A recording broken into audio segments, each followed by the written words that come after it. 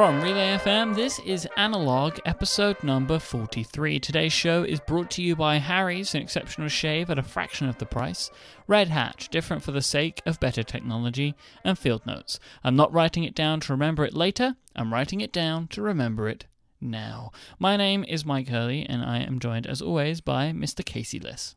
Hello, Mike. How are you? I am very well, Mr. Casey Liss. How the devil are you? I am doing excellent. That was delightfully British, my friend. Well, you know me, sir. I am delightfully British.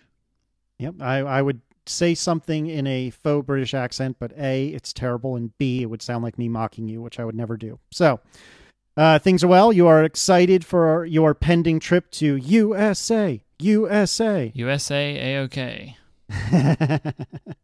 Are you perfecting your American accent, sir? Yes. No, but well done. See, you are on the way. Let's just jump right into follow-up if we may. Is that okay with you? I would love that. All right. Very quick bit of follow-up with regard to Aaron's laptop. It is back. I am recording on Aaron's laptop right now. I don't have the list of things that were replaced in front of me, but the short version is everything. It would be quicker for you to give a list of the things that were not replaced. That while a funny joke that never gets old, that is also actually accurate. Well, because you showed me the receipt. Oh yeah, it was ridiculous, and it was everything. They just replaced everything. That is absolutely correct. So, but that makes sense for water, right? Because water gets everywhere. Yeah, and it was funny because the reason, which I don't know if this is genuinely because this was applicable everywhere, or they were just like, well, we know the things we usually replace when this happens, and screw it, we'll just do all that. It was like main logic board, reason, liquid contact tripped, or something like that. Keyboard, reason, liquid contact tripped, or I forgot. I wish I had it in front of me. I don't remember exactly what the verbiage they used was, whatever. But it was pretty funny, and funny but not funny all at the same time. And so it is back. Aaron has only given me 12 stern looks since it's returned, which I consider to be a personal victory. And so, yeah, all's well. Congratulations. Yep, I am very excited about that. Oh, actually, I do have it in front of me. Give me but a moment as I stall and I download. Yes, a liquid contact indicator tripped. It was logic board, display clamshell, battery, cover bottom case, housing top case with keyboard and trackpad. Whee! So they must obviously put those contacts everywhere in case dullards spill liquid into their computers multiple times in a row. And then when they do, they know just replace this part because there's been water on it. Why did you have to throw dullard in there? Who said that? Yes. A, it's clearly British. B, I don't know for sure what it means, but C, I'm pretty darn sure I can figure it out. And totally unnecessary, man. Come on. Let me find out, actually. Dullard. Let's go to get a definition of this. Oh, no. I love that. I go to look it up, and it's dullard, parenthesis, idiot, parenthesis. A slow or stupid person. That's wonderful. Thanks for that. That's true, though. All right, so let's move on. Tell me about what Alex had to say. So this is some quite hefty follow-up here. So yeah, this is the real deal. Mm-hmm. On Analog 41, I heard Mike say he'd like to move to the US. My ears pricked up as I am too trying to execute such a move. I'd like to urge Mike to investigate his visa options early, especially as he mentioned in the same episode he was not university educated. When I read that, I was like, where is this going? It is going somewhere good, but yes, if I were you, I didn't read it that way, but if I were you, I absolutely would have read it that way and been like, I'd be like, well, obviously Mike doesn't understand because he never went to school. I'm not an expert on visas, and there are a lot of options, but many are difficult to achieve without a degree. The H-1B visa, for example, is assigned by lottery, is very competitive, and if you don't have a degree, it must be offset by substantial experience. Luckily, I should be emigrating to using an L1 visa, which is intercompany transfer, but it has taken a few years to find the right company to do that with and get the required 1 year's time served under my belt. Perhaps if Relay FM really takes off, an entrepreneur's visa will be more appropriate, but these have a significantly high burden of proof. Forewarned is forearmed. Figure out how you can get to the US now so you can work on getting the necessary qualifications or experience, and don't leave it to the last minute like I did on the assumption that the world really needs your skills. I like the end of that. Basically, I know this is something I need to look into. I knew it was never going to be easy. I think the fact that Relay FM is a LLC, is an American company, will help in me getting a working visa. Because, I know part of the thing is you have to be able to prove that no American can do the job that you do. Well, nobody can do my job except me. I am the only person that can do my own job. Well, you are professional podcasters. Exactly. So I think that will help. But yeah, I'm sure that there are I'm sure there are difficult things. I'm sure there are things that I can do to help, and I'm sure there are things that I should do. One thing I'm definitely not going to do, I'm never going to get a degree. Like, if I can't come to America because I need a degree, I'm never coming to America. I'm not going back to school. I have no desire to go back to school. I don't want to be there that bad that I would go back to school. So, whilst I would love to move to America, that's one thing I will never do for it. Fair enough. I just don't want to. Like, I didn't go in the first place, and I'm not going to go back now. But the other thing is, whilst I agree with everything said here, and I really appreciate the time that Alex put into sending me this information, because it was information that I didn't know, I'm not in a rush. Like, right. We're most likely going to buy a place in the UK first. So I think I'm years away from a move, in all honesty. But it's just something that I'm actively thinking about. Did you say years away? Probably. Especially now. Mike. Especially after reading this. You can blame Alex for this. It's all his fault. Yeah. Or her. I'm assuming him, but it could be her. Anyway, tell me about, speaking of buying things in the UK area, tell me about what Stuart said. So Stuart said, strange to hear Casey talking about once possibly working in New Malden, just down the road from where I've recently bought a house. But Stuart goes on to say, you didn't miss out on much excitement there. It's a fairly quiet little suburb of London, although it is the Korean restaurant capital of the UK, so pretty good food. Do you like Korean food? I don't know if I've only ever had Korean tacos in Atlanta a few weeks ago. Interesting. From a great place called Hankook. Oh, interesting. Like the tire. So I don't know that I've ever really had Korean food either. I have had a Korean-themed taco out of a beloved taco truck here in Richmond. But, like, I don't know that I've ever had kimchi except as, like, a small ingredient in that taco. And obviously there's a lot more to Korean food than just kimchi. But I was just talking to my friend Heather about this at work the other day. And kimchi doesn't strike me as the kind of thing I would like, because a lot of the constituent components, like vinegar, for example, are not usually my thing. I think it's made of vinegar. Maybe I'm wrong. I don't know. Email Mike. But yeah, I'd like to try it though, for sure. And I had no idea that New Malden in the UK was the Korean restaurant capital of the UK. That is, the more you know. There was also Chris on Twitter said that he lives in New Malden. I'm just so surprised about the amount of people that live in New Malden. Mm-hmm. I've never really thought too much about New Malden. You didn't even know where it was at first, did you? Which is not a bad thing, but my point is, it's not like it's a well-known suburb or something like that. I wouldn't have been able to tell you it was in London. Yeah, exactly. That sounds like somewhere in the country to me. Yeah, I'm with you. So yeah, little known large suburb of London. So that's good. Basically, New Malden is populated by Korean restaurants and listeners of Analog. That's all there is. That's the entirety of New Malden. So Angus wrote in and said, seriously, episode 42 of Analog FM and not a single Douglas Adams reference. So here's the thing. I've had a shorter and shorter fuse with the kind of internet feedback that this is. Seriously, why didn't you do this? Seriously, why didn't you do that?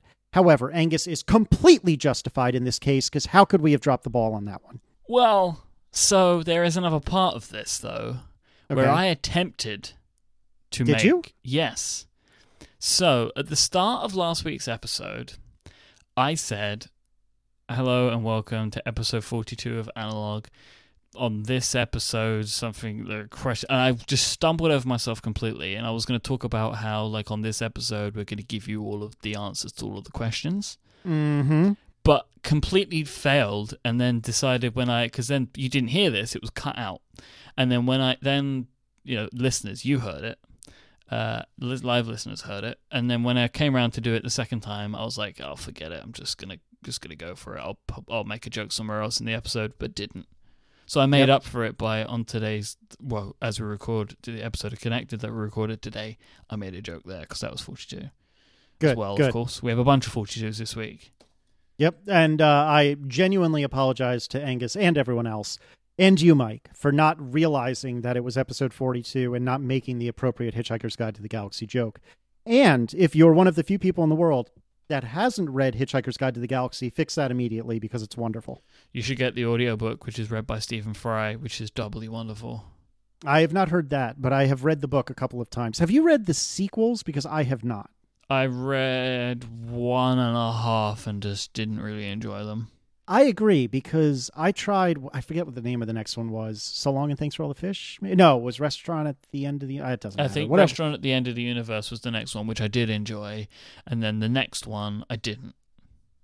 So I don't think I even got through Restaurant at the End of the Universe because I just really didn't care for it, which is weird because I love Hitchhiker's Guide to the Galaxy. It's a great book. I definitely recommend it to everyone because it's fantastic. All right. Any other follow-up? Or are we good? I think we're good for follow-up. All right. Well, why don't you tell me about something that's seriously awesome? This week's episode of Analog is very proudly brought to you by Field Notes. Oh, I'm just so happy. I have a Field Notes in my back pocket as we speak. I think that it's not a secret that I love pens. We've spoken about it on this show. I went to a whole pen show. Nerd. I love pens, right? And I buy loads of different types of pens. I buy different styles of pens, different variation of pens. I buy one type of notebook. What kind of notebook, Mike? Field Notes. That's the only notebook that I buy. I have been a massive fan of Field Note notebooks for a long time. First place I ever saw about Field Notes was on Daring Fireball, and it was an edition called Raven's Wing, which are now a extremely sought after and very rare set of Field Notes. They were all black, and that was the first place I ever saw about them, and I thought they were really cool, but I didn't buy those ones. I ended up buying another set called the Dry Transfer Edition. That was my first set that I bought. And then not too long after, I became a Colors subscriber, and that means that I get every single new edition sent to me directly. And I'm going to talk about that in a little bit longer. Field Notes notebooks are made in America. They're a company based in Chicago. It's a Draplin and Kudal joint venture. So Aaron Draplin and Jim Kudal, it's like their joint that they've created, and they've created these fantastic, beautifully designed notebooks. They make things that it's just great quality, great design. I love it. And the best thing for me about Field Notes is their Colors editions. So I said I subscribe, so I receive every Colors edition in the mail automatically. But you can buy them separately, and it's every quarter Field Notes come up with a new limited edition notebook design. They're always incredibly inventive, interesting, and fantastically designed. And the edition for this summer is called the Workshop Companion Edition. It features a set of 6 books in a custom sleeve with a set of stickers. Each book is themed to a common project to be done around the house. They have electrical, plumbing, painting, gardening, automotive, and woodworking. They're colored beautifully. They have great iconography. They just look fantastic. And if you are a Field Notes Color subscriber, you will also receive a workshop reminder magnet as well. This is the first major product to be made from French paper company's fantastic new line of papers, Craft Tone. French Paper Company is a company that Field Notes have used for years. It's a great quality paper stock, and this is something that I love about Field Notes is they really sweat the details. Paper is massively important to them, and they go to great lengths to get that kind of stuff right. Field Notes notebooks are great for all uses. Have one in your pocket, do your shopping list, have one in your bag to just take some notes from a conference, have one in your car to write down those ideas that you have when you're pulled over at a stoplight, have it by your Mac to take meeting notes and to take notes of telephone calls, take notes of projects like I do. You can have them everywhere. They're small, they're super durable, and one of my favorite things about them is they wear really beautifully, and they sometimes look better that way. You can find out more about Field Notes and the Workshop Edition by going to fieldnotesbrand.com/workshop. Whilst you're there, I really suggest signing up for the Color subscription. Just make sure that you get all future editions mailed to you directly, but you can also buy packs of the Workshop Edition separately too, but you want to hurry because these things always sell out quickly, and I think these ones are going to go fast. And once they're gone, they're gone. They do not ever reprint these. So, field notes. I'm not writing it down to remember it later. I'm writing it down to remember it now. Thank you so much to Field Notes for their support of this show. I said that with the biggest grin on my face. I know you did. I could hear it. Here's the thing with Field Notes. You know how the Apple nerd community tends to hold a few things sacred? Almost everyone I know that's in this community, particularly podcasters in this community, loves fizzy water. Almost everyone I know in this community loves coffee. Almost everyone I know in this community loves really obnoxious clicky keyboards. I don't get behind any of those things. I think fizzy water's gross. I think coffee's beyond gross. And I am perfectly happy with the standard Apple keyboards. However, everyone loves Field Notes. And you should too, because they're that darn good. And I do as well. The Field Notes are the ones that I get behind. So get yourself some Field Notes. They're fantastic. Listen to this sound. That's me waving on my field. I have like 3 open Field Notes notebooks in front of me right now. Yep. That's where it's at. I carry one in my back pocket every day. And it stands up. It really does. I mean, it looks like it's been worn, and that's not a bad thing, like you said, Mike, but it stands up. I like the wear. They wear well. We could go on for like an hour. We got to move on. So, Mike, what are you doing this upcoming weekend? Traveling. I'm leaving on an airplane, and I don't know when I'll be back again. I know the song. I don't know who sang it nor the name of the song, but that's okay. John Syracuse is shaking his head as we speak. Anyway, are you a good traveler, Mike, or are you a terrible traveler? See, this is a question that I struggle to answer because I'm not afraid of flying, but I do many things that I think people that are afraid of flying do. Okay. Tell me more. Like, for example, I put an incredible amount of pre-planning into taking an airplane trip. I've actually gotten better about this over maybe the last couple of years. Like, I no longer print everything. Oh, I'm glad you brought that up, but we'll come back to that. Okay. And I am now happy to check in online. I used to be like, nope, going to print everything, and I'm not going to check in online. I will go and speak to a person at the desk, and I will make sure they take my bag, and I will make sure I get my paper ticket. This is going to be a really boring segment because I'm just going to agree with everything you're saying. No, but I don't do that anymore. No, nor do I. But I also went through that same very difficult transition from being the old guy, being the Stephen Hackett. Oh, these kids with their computers, they're crazy. I'm going to go to the airport and I'm going to do it right. I had that same time, and now I am embracing checking in online, and that was a struggle. So I'm right there with you. So I want to preface this with the thing that I usually use to explain why I do all of these things. Okay. Because all of the crazy things that I'm going to tell you that I do, I want to say why I do them first. And it comes down to a simple thing. If you are getting a train or you're getting a bus, you can get the next one. If you miss it, you can get the next one. Mm-hmm. Even if it's a train that is expensive, you can just pay again and get the next one. There will be a space for you. You cannot do this with a plane. It is not easy to just get the next one. Like, if I missed a plane and I was in the airport, I wouldn't even know what to do, right? Because you're not where you get tickets from. You're on the other side. Like, and like your bag is God knows where, because it's probably on the plane. And it's just like, all of my anxiety for air travel is not through fear of there being a disaster or fear of me crashing or anything like that. It is purely because if I miss this, I'm screwed. Yep, I completely agree. So that's where all this anxiety comes from for me. So, Casey, what kind of prep do you do maybe the night before? The night before, I am always as packed as one can possibly be. I cannot pack the day that I leave because at that point I am already way too stressed. I used to be an extremely nervous traveler. Now I'm just a nervous traveler. And if you'll permit me a quick aside, In 2010, Aaron and I decided to take our last big vacation before we had a baby.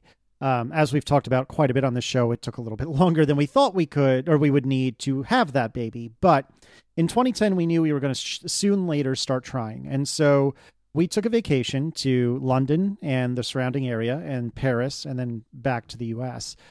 And between me, or us, I should say, and the airport we were flying out of, Dulles in Washington, D.C., it's about, I think, 100 to 120 miles, something like that. So on a good, clear day with no traffic, it's between an hour and a half and 2 hours. The thing of it is, though, the corridor on Interstate 95 between Richmond and Dulles is fraught with peril, and it can take 6+ hours to make that 2-hour drive. So we wake up the morning that we were leaving, which, if memory serves, was a Saturday. So there really shouldn't be that much traffic anyway. And this was in August, when there shouldn't have been a terrible amount of traffic, especially going northbound on a Saturday. And I'm getting more and more freaked out with each passing moment. And we had a red eye that night, because typically when you're flying eastbound overseas, you're generally going to do that as a red eye. Well, it ended up that we left for Dulles at 10 in the morning for a 10 p.m. flight. Let me remind you, it's a 2-hour drive. And Mike, would you like to guess how long it took us to get to Dulles? An hour and a half? About an hour and a half. So, this is reason 7,455,003 that Erin is an angel, and I am beyond blessed to have found her. She rolled with it, and then what we ended up doing was we ended up going to this large mall called Tyson's Corner. I don't know which Tyson's Corner it was. There's like 3 different Tyson's Corners. Well, anyways, we went there and we walked around for a little bit, and Erin's looking at me. I think we had lunch at that point, and then after lunch we start walking around, and Erin's looking at me, checking my watch like literally every 2 minutes, and she says to me, "You just want to go?" And I looked at her and I thought, yes, I do. So I think we arrived at Dulles at like 1 or 2 in the afternoon. It was a 10 to 11 p.m. flight, somewhere in that range. If memory serves, I kind of wish she was nearby so I could have her jump on and talk to you about this. But if memory serves, we watched 2 movies on my laptop at the gate and watched 3 or 4 different flights depart from our gate before ours took off. The fact that she went on this trip with me is stupefying to this day, 5 years later, because I was out of control. And it was at that point, for better or worse, that I realized I've got to get this under control, because this is ridiculous. This is insane. So yeah, so that's where things started for me. Now I tend to like to get to the airport between 1 and 2 hours ahead of time, which I think is reasonable and not nearly as bad as it used to be. I don't remember what question you actually asked me at this point. What was it? When do I pack? Always the day before. When do you pack? Well, I'm always packed the day before, and I have a checklist. I have a clear list, which I kind of just add things to and then check them off and then just re-enable them all. So things get added as time goes along. And I'm adding things to it whenever I think of things. I'm getting ready. I've already called the bank to tell them that I'm traveling, so they'll let my card go through when I'm traveling. And my passport's already in my bag. I check my passport is in my bag on the day I'm traveling about every 45 minutes. I'm the same way. And then when I get to the airport, when I give it to the person at the checkout desk and they take a look at it and they give me my passport back, it then goes in my front pocket. And always in the front pocket. Yeah, of course. Because the other thing is I take the other things that are in my front pockets usually and then put them into my bag because I no longer need them on my person. It's like door keys. I don't need my door keys when I'm in the airport terminal anymore. So they go into my rucksack and it's replaced with my passport. I hear you. Makes sense. One of the things that I found, friend of the show, _David Smith, and I have talked about this on and off. He, I don't think, is nearly as bad as I am, but he is a bit of a nervous traveler as well, by his own admission. And so a while back, he had written a post about how he really likes to have some affordance from home to make him feel at home when he's on the road. And for him, that's the fussy coffee that I just slandered earlier. But he likes to have his fussy coffee. And so he'll actually bring a kettle with him and he'll bring a kettle with him and eat some pre-ground coffee and whatnot, and he'll have the ability to make himself a nice cup of coffee in his hotel. Again, coffee isn't for me, but in a similar vein, what I really like and what has made me a much more confident and calm traveler is I have what I like to call my Go Pack. And my Go Pack is a small Tom Bin, little zipper pouch that has all of my electronics cables in it. So as a few examples, and I wrote a post about this probably about a year ago now, which we'll put in the show notes. It has like 3 different lightning cables, one for Aaron's phone, one for my phone, and one for my iPad.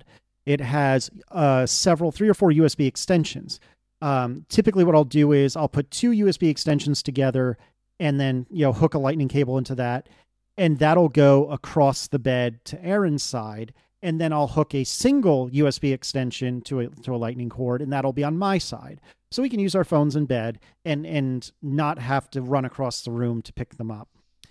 It has a lightning to HDMI converter. It has an HDMI cable. So this way I can plug my iOS devices into the TV in the hotel and watch whatever I want to watch. I also have recently gotten, at the recommendation of Dan Morin, an Amazon Fire TV stick, which is excellent. I actually quite like it, very much recommend it. It is not in the Go Pack, but it's also a very good alternative. I have a small Ethernet cord in there. It's sitting right here. What else do I have in here? Headphone extension. So if I have a battery case on my phone, I can still use a headphone with it. It has a couple of extra SIMs for my iPad. It has a USB key. It has Thunderbolt to HDMI in case I have my laptop with me.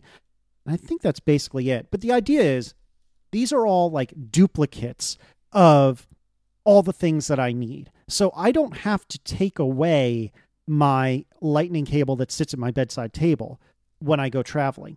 That one just lives there. And the Go Pack lives as one complete unit, unless, of course, I'm traveling.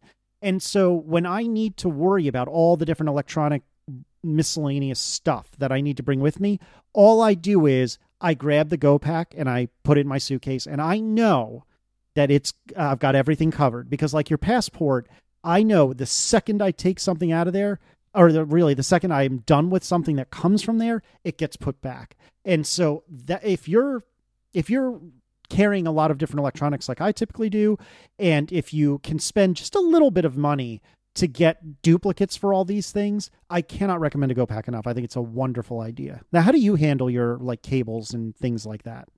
Firstly, I don't think I've ever loved you more than I love you right now. Thanks, darling. Do you feel like this is something you can get behind? This is something that I probably should invest a little bit more in. So I have my bag that I usually use when I'm out and about, like if I'm going to work or whatever, like going to work somewhere or something like that. It has a bunch of this stuff in it already. Like I have 2 foldable plugs in there, maybe 3 now, because I have the Apple Watch foldable plug.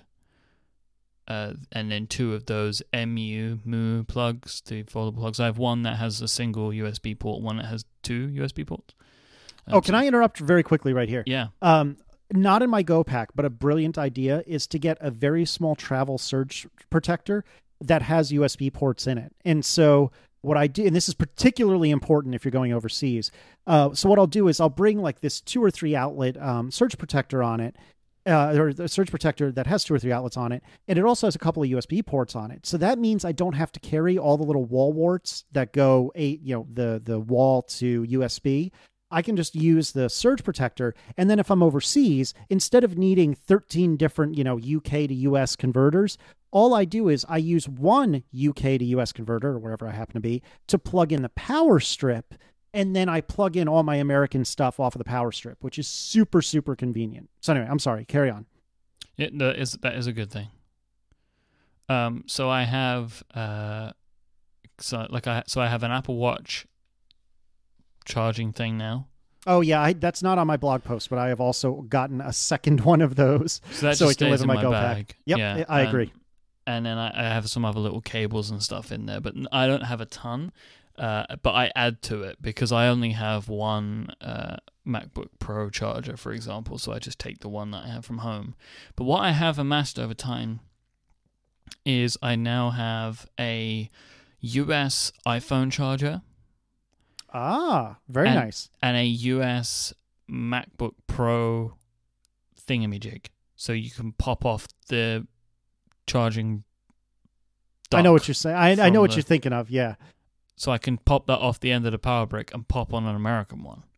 Mm-hmm. And this has just been over the few years of buying things in America, like laptops and stuff like that.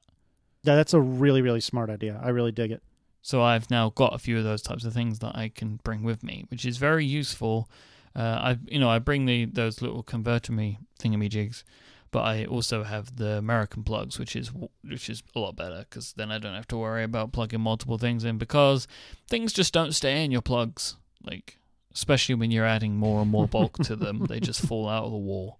I really want to turn this into a US versus UK argument, but I will say that although your plugs are obscenely, ridiculously, hilariously large, they are considerably more sturdy. And yes, before we get a million emails, I understand they are also more safe, but they are comically large. I need to show you this Apple one. I saw it folds into itself or something like that, because everyone in the UK went berserk over it. Because that was a thing I think in the Telegraph piece about Johnny Ive, where he was like, yeah, that was really difficult, but we did it. Yep. I should say that if you are going to build your own, as I call it, GoPack, I have a bunch of links on my website on that post, although it looks like a couple of them are broken, so I'll have to go back and fix them. But if you wanted to get, let's say for the sake of discussion, 3 lightning cables, I strongly, strongly recommend and endorse, and they have never sponsored the show, Monoprice, M-O-N-O Price. They have lightning cables that are about $10 each. Or you can get 3 packs, which I've never seen before on Monoprice, for $20. You can get 3 lightning cables for $20. Doesn't Apple charge like 15 or 20 for one?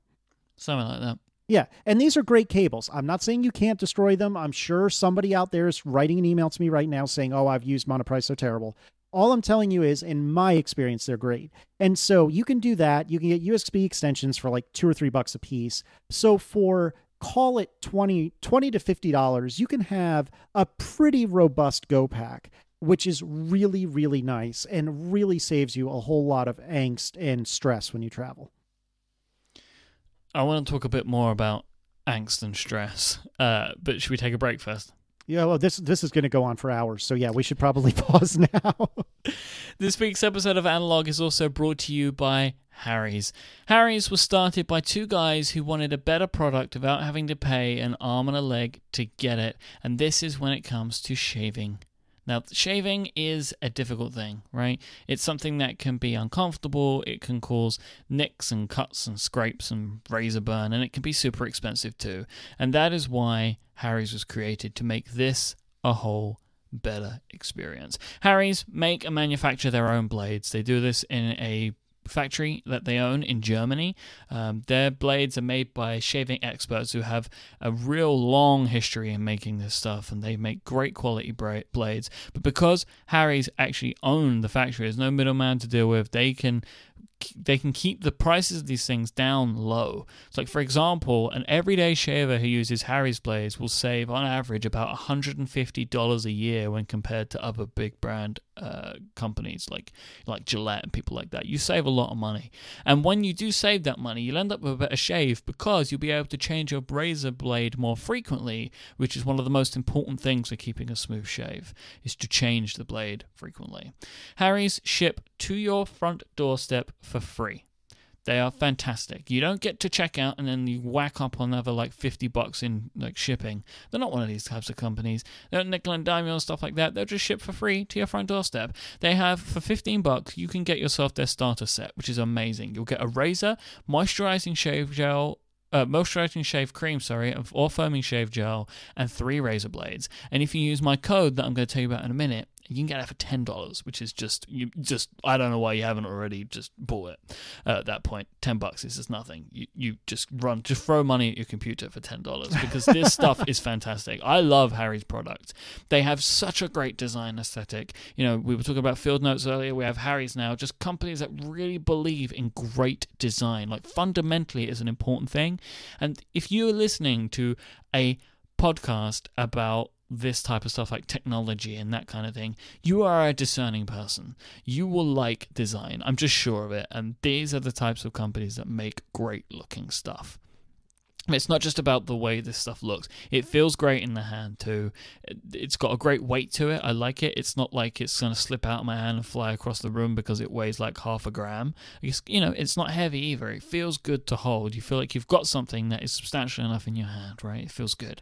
I love their aftershave moisturizer because it's something you should do, right? You should moisturize your face. Guys, you're listening to me out there. You're like, I don't need to moisturize. I'm a man. No, you should moisturize your face because it makes your skin feel good, it makes your skin look good, and also it helps keep your skin healthy, which is really important. I use Harry's stuff to protect my face, right? My face is important to me, and Harry's helps me protect it. They keep me looking sharp as well. I keep a beard, right? Everybody knows this, but I don't want my neck to get all hairy, like your cheeks and stuff. You want to keep those lines fresh, and that's what Harry's lets me do. You don't need to be someone who shaves every day to get use out of these blades because they're great for all of this kind of stuff. And hey, if you shave other parts of your body, you can do that with a Harry's razor as well. My girlfriend has used them to shave her legs, and she thinks they're fantastic. I have to wrestle the razor away from her. In my opinion, Harry's blades are as good as any I've used before. I think you can't go wrong with them.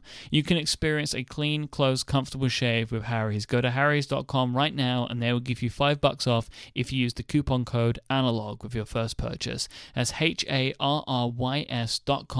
and the coupon code ANALOG at checkout. You'll get yourself $5 off, and you'll be able to start shaving better today. Thank you so much to Harry's for their continued support of Analog. Yep, excellent. To go back a step, I feel like I would be remiss not to mention that I was known within my family and coworkers when I used to travel a little bit for work for how ridiculously I over-prepared for travel, specifically because of what I like to call my travel packet. My travel packet actually predates my Go Pack. And like you were saying earlier, Mike, I used to print freaking everything in advance. I would print reservation confirmations. I would print itineraries. I would print Google Maps directions from, I don't know, the airport to the hotel if I'm driving or, renting a car or whatever. I used to print all that, and I would have these obscenely thick travel packets that would be my trip in a nutshell. I've given up on that, although it took me years after I had an iPhone to finally give up on that, because what if my iPhone breaks, or what if something else happens? And eventually I've calmed down a little bit. I've gotten past it, but I used to rely on my travel packet. And I don't know, Mike, I'm curious to hear if you also do this, but I've come to lean on TripIt, TRIPIT. They have free offerings, which is all I use. And basically what that allows you to do, and there may be other companies that do similar, as you get these confirmations, you forward it via email, you forward them to a specific email address at TripIt, and they see, oh, well, Casey's email address has just forwarded this confirmation. I will file it in the WWDC trip because I know that he's going to San Francisco next week, as it turns out, actually the week in which you guys hear this. And so they will file that and make kind of a travel packet on your behalf. And granted, you could print a lot of this, I suppose, but just they have a pretty decent iPhone app. And that has served as my travel packet of the future, if you will. Now, Mike, do you use TripIt, or since you said you used to print stuff, what do you do instead of printing stuff today? So I still do the same thing that I did even when I printed it, because I also did the digital option. Mm-hmm. I have used TripIt, and when I did use them, I wasn't that happy. Okay, this was some time ago, so I decided to go for the lowest Fi tech option that I think I can find, which is Evernote. Oh, interesting. Okay. So I do it manually, right? So I forward it, because you can do the same email thing, right? I get something come through to do with the trip. I email it to my Evernote email address. And then I have notebooks. I have a WWDC notebook, so I just file them in that notebook. Oh, that makes sense. I dig it. So then it's just all there, and it's what I like about Evernote then is I can search for things. They're saved to my device because I have it sync offline. Like that, it all works really well for me, and I've been happy with that. I've used Evernote for this purpose for years. It's actually my only real use of Evernote now is for travel documents. But like, for example, I have a scan of my passport in Evernote. If you don't have a scan of your passport in either Evernote or preferably 1Password, which I do have it in there as well, but I keep mine in Evernote. But, you know, that's up to you if you want to take that. There is a little bit of a risk to doing that, I guess. But I have it in there because more than anything, if you are traveling internationally, when you're filling out those boarding card thingamajiggies, having that information in Evernote is way better than having to fish for your passport. I completely agree. So it's a top tip for you. Because plus as well, this is the other reason, like those international boarding card like those things, you know, you have to fill them out. It's like, I think they're called boarding cards. They might be called something else, actually. Customs you're talking about cards. the thing. Yeah, I was about to say, you're talking about the things for customs, right? Yeah.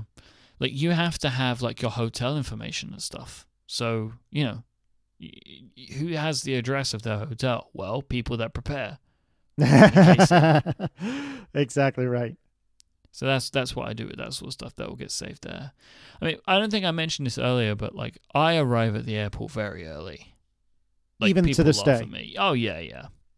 I add half an hour on to minimum, whatever is considered to be the minimum, like the suggested time. So, for example, I will try and get to the airport 3.5 hours before my flight.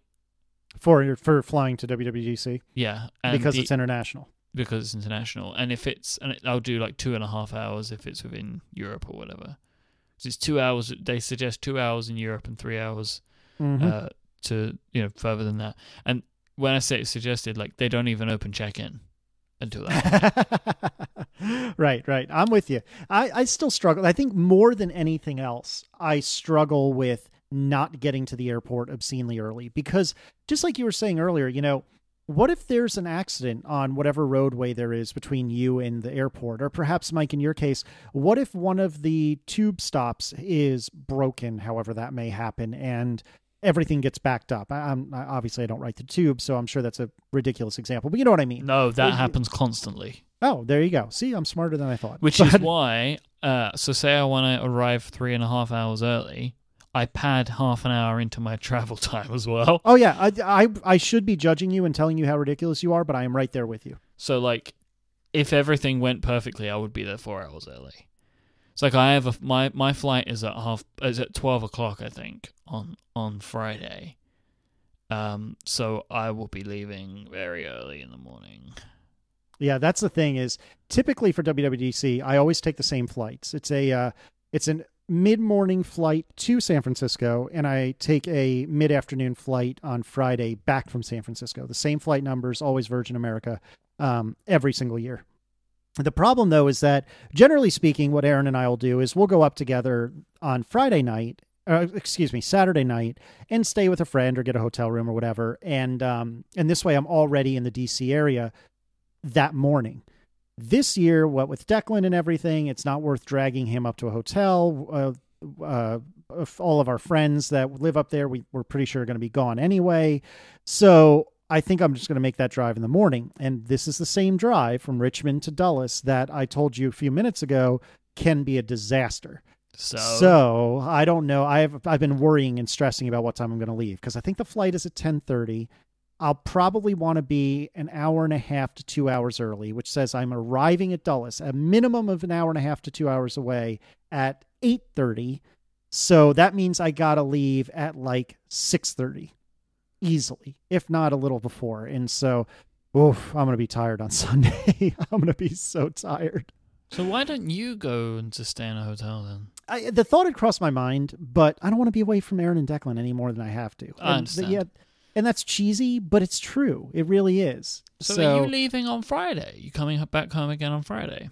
That's right. Which this year they've said don't do that because the conference is actually going into Friday evening. But I hate red eyes more than just about anything in the world. And I don't want to spend... I think at that point, not only have I spent more than enough time away from Aaron and Declan for myself, I got to imagine Erin's going to be at wit's end because she has had little to no support during an entire week. Obviously, she'll have her mom and maybe her dad come and visit.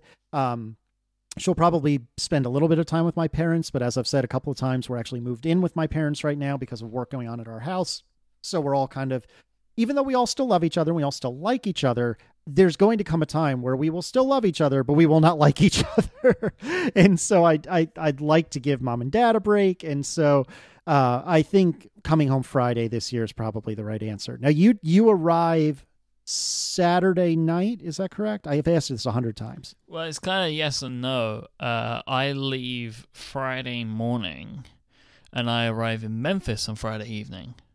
Ah, that's right. That's right. Okay. So I'm going to be in Memphis, and then me and Steven are going to be arriving in San Francisco on Sunday evening. Okay, gotcha. And then you depart when? From San Francisco to direct to Heathrow? Yeah, on Saturday. Okay. Is that a red eye or no? No, it is not. Oh, good for you. Do you hate red eyes too? Can you sleep on a plane? It depends where I'm coming from. Mm-hmm. So I took a red eye back from Atlanta, and it was fantastic. Oh, yeah? Because I was able to sleep.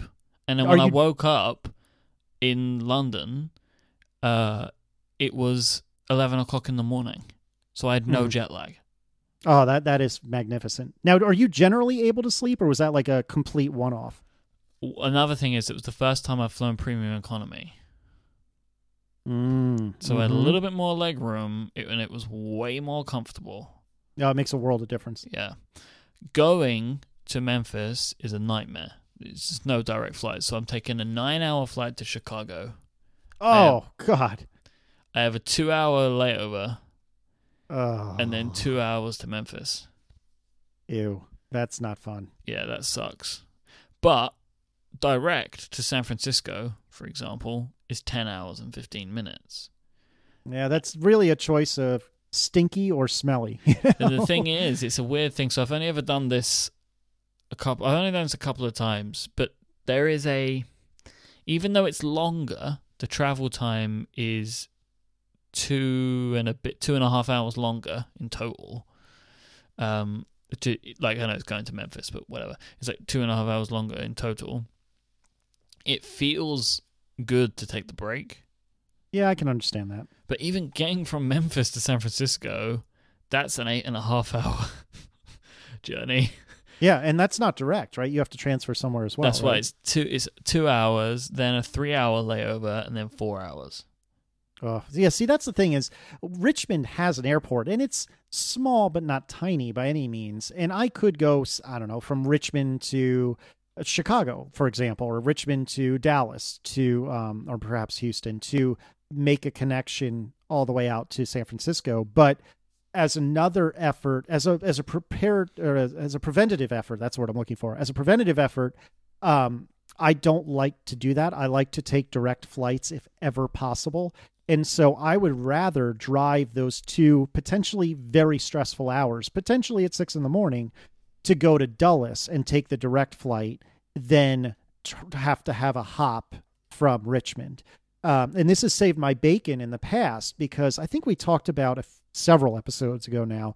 There was one time I was coming back from a wedding in Austin, and the short version of the story is there was a weather issue, I think it was a mechanical issue, and we were flying from Austin to Dulles and then Dulles to Richmond. Well, we got to Dulles, and the United Airlines basically said, well, there's a mechanical issue, and we're not going to get you home for 3 more days, so have fun. And what we ended up doing was renting a car for 2 hours and driving to Richmond. And I'm so thankful that I genuinely had deliberately decided to fly via Dulles just in case something happened. And guess what? Something happened. And that's like a self-perpetuating cycle, right? Like, you and I prepare so heavily because we want to be comfortable and ready if something bad happens. And then on the rare occasion something bad happens, all it does is further reinforce that, oh, thank goodness we prepared as much as we did. You know what I mean? Yeah, definitely. Yeah, but I hate red eyes because I can't sleep on the plane. And I'm jealous that you were able to on the way back from Atlanta. Yeah. Any other rituals that you have? Not particularly. What do you do on the plane to keep yourself busy? Typically, I watch some sort of movie on my iPad or TV show. Before my aborted trip to Vegas, which was a few weeks ago, that didn't end up happening because of a weather issue. I had loaded up all of True Detective on my iPad, which is probably pretty funny because I've never seen any of it, and I'm told that maybe that's not the best airplane viewing, so I think I might have to change that up before this weekend. But typically I'll put a couple movies on there, just movies that I really, really enjoy, maybe Hunt for October or Dark Knight or something like that, Guardians of the Galaxy, something that I just really, really enjoy watching and can kind of turn my brain off and just sit there and cruise. On the way back from WWDC, typically what I'll end up doing is writing some sort of code, even if it's just, screwing around for the fun of it. But I'm so amped up and excited over what I've learned over the last week. I just have to get that out of my system. And so, yeah, that's typically what I do. I have a pair of Ultimate Ears earphones, which are noise, not canceling. They're not active noise canceling. There's what is it? Noise reducing. Isolating. That's what I'm looking for. They're noise isolating. And when I stick those things in my ears, it's very hard to hear darn near anything other than what I'm trying to listen to, which is wonderful. If you don't have noise canceling headphones and you don't have noise isolating earbuds, oh my goodness, invest in some of those, either earbuds or noise canceling headphones, because either way, they make a world of difference. Aaron has a very cheap, very old, but still perfectly functional pair of noise canceling headphones that work flawlessly, and they make such a difference. What do you do when you're on the plane? So I do a little bit of work, and that usually is podcast editing. It's great to edit audio on a plane. Like, you can just do it. Right? It's there. You don't find it's too noisy? No. I have a pair of. I don't have noise isolating, or I have noise reducing earphones. I have some Bose noise reducing earphones. I don't like anything that does any active noise cancellation. It makes me feel sick. Can't explain it. Oh, interesting. Okay. Can't explain it. I put them on and I feel really nauseous. I don't know what. I think it's because it's messing around with your senses. Like, I don't like it. Although I've never listened to them on a plane before. I've only ever listened like in a store or whatever. But I put them on and I just don't like the sensation. And then so I find it fine. You just crank up the volume to a decent level and I can hear everything fine. I do that, and I tend to I always put more movies or TV shows on my iPad than I'm ever going to watch, and usually never watch them. And, sometimes I'll watch a movie on the plane. Yep, completely agree. Actually, one of my favorite stories, come to think of it, this reminded me of it. On the way back from that trip to London and Paris, we flew Charles de Gaulle to Dulles Direct, and I don't remember what series it was off the top of my head, but this was right after the iPad 1 came out, and I had an iPad 1. It was like 6 months later or something like that. And I watched an entire series of Top Gear.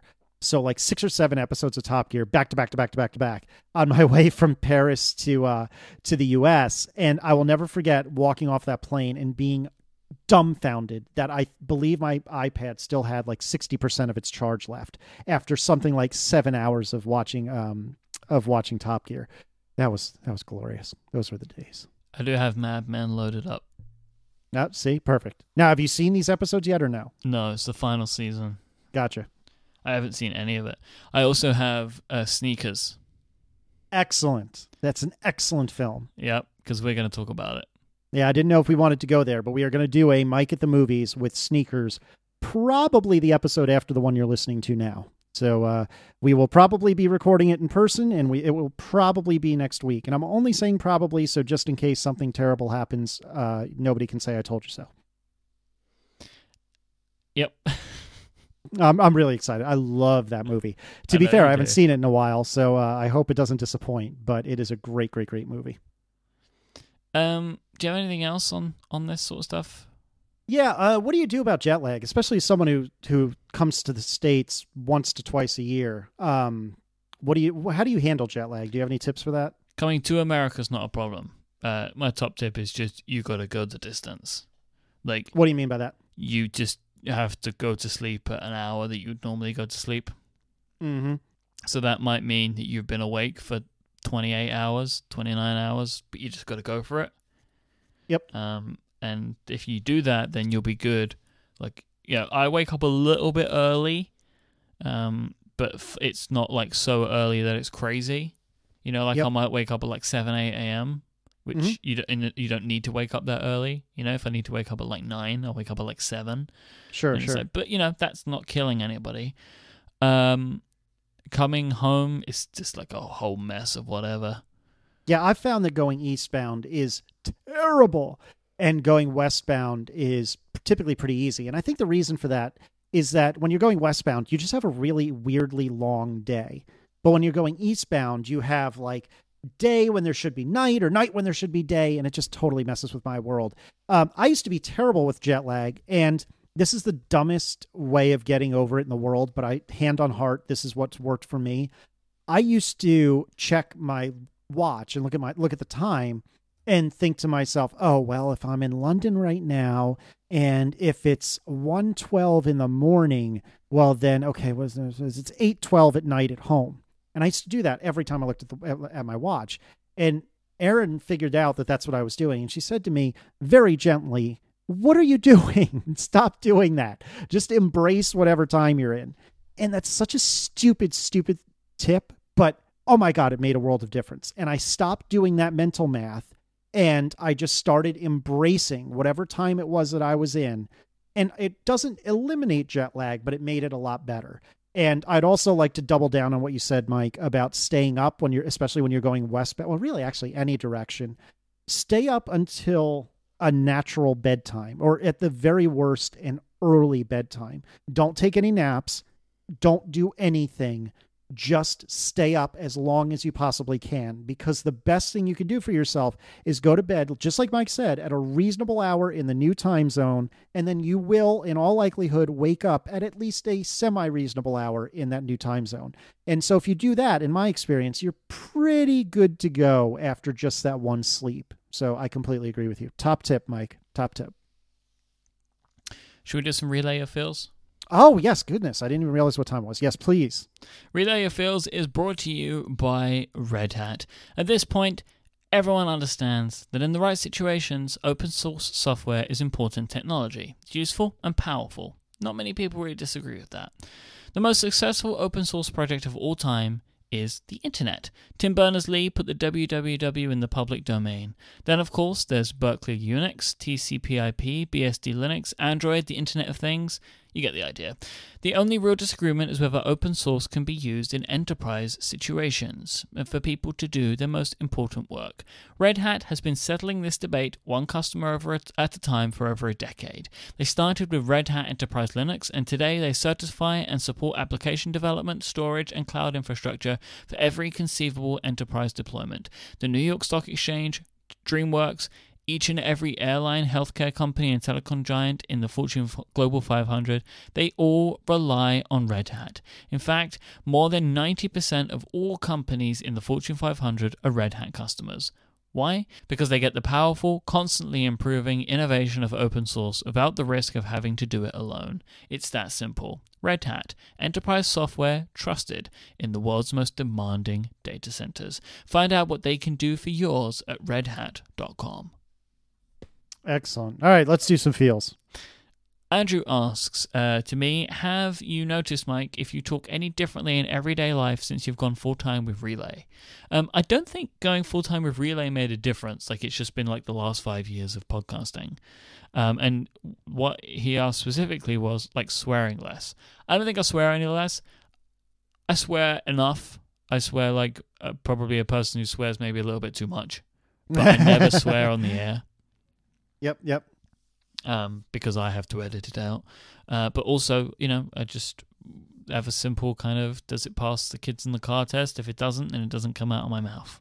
And I'm pretty well restrained at that because we have a no swearing household growing up, so it was easy for me to turn the filter on and off. Yeah. See, we had a no swearing household growing up until I went to college. And then, as my parents called it, I had dorm mouth and DORM mouth. and it was hard to break it. And so now we all speak probably a little too freely around each other in my family. I swear like a darned sailor when I'm not podcasting, and it's taken a lot of self-control to... Sometimes you do when you are. Yeah, that's true. Occasionally I get a little bit worked up, but I should do that a lot less often, and I am trying to do that a lot less often, both in podcasting and in real life. The main difference in me is the transatlantic accent that I'm developing. Yeah, I don't notice it often, but there are times I notice it, and it's funny because when you say something in a very American way, let's say mobile instead of mobile, the American in me smiles and is very happy, but the guy who is one of your best friends, or you're one of my best friends anyway, that guy feels sad because I don't want to put that pressure on you, man. I don't want to put that pressure on you. Best friends, Casey. I don't want to put that pressure on you. Anyway, but the point being, then I'm like, oh, he's losing his charming British accent. That's no good. So I see that both ways. And finally today from Thomas, do you guys have standing desks? Nope. Wish I did. Why?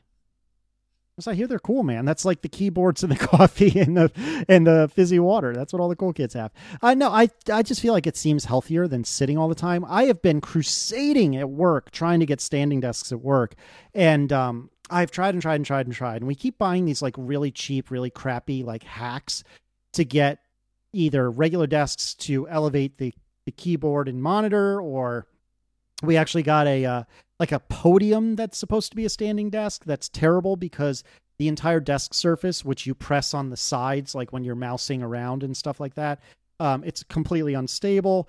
I've been trying and trying, and it just hasn't worked. Now, do you have a standing desk? No, I have a big glass desk that I sit at. I actually have a glass desk as well, at home anyway, which is kind of funny. We're twinsies. We're desk twinsies. Yeah, I mean... You just didn't know where to go with that. I don't know what to do with that. I think that I like the idea of a standing desk. Like, I like the idea of lots of things, but not so much that I want to stand up all day. I can understand that. I like being able to walk around. Yep. I don't know. When I'm on the phone, are you a phone pacer? Like when I'm on the phone, if I'm not walking around, I cannot speak on the phone. I don't know how I'm sitting right now and talking to you instead of just walking around the bedroom that I'm in. I don't talk on the phone. Yeah, touche. Yeah, fair point. All right, good talk. I talk on Skype, and I tend to do that like here, on right. thing. Sitting down at the whole big thing. Because if I stand up and podcast, which I have done, it's very different. It is. I used to do that early on ATP, and I've since stopped. I'm not really sure why, but I used to exclusively stand, and now I don't anymore. Nope. All right. I think that's it. That was excellent. We have a lot of thoughts about travel, turns out. Yeah, it turns out. Today I learned we have a lot of thoughts about travel. Thanks to our sponsors this week, Red Hat, Harry's, and Field Notes. If you want to catch us on the internet, there's a couple of ways you can do that. Casey is at CASEYLISS on Twitter. You can add the .com and remove the at from the start, and you'll get to caseylist.com.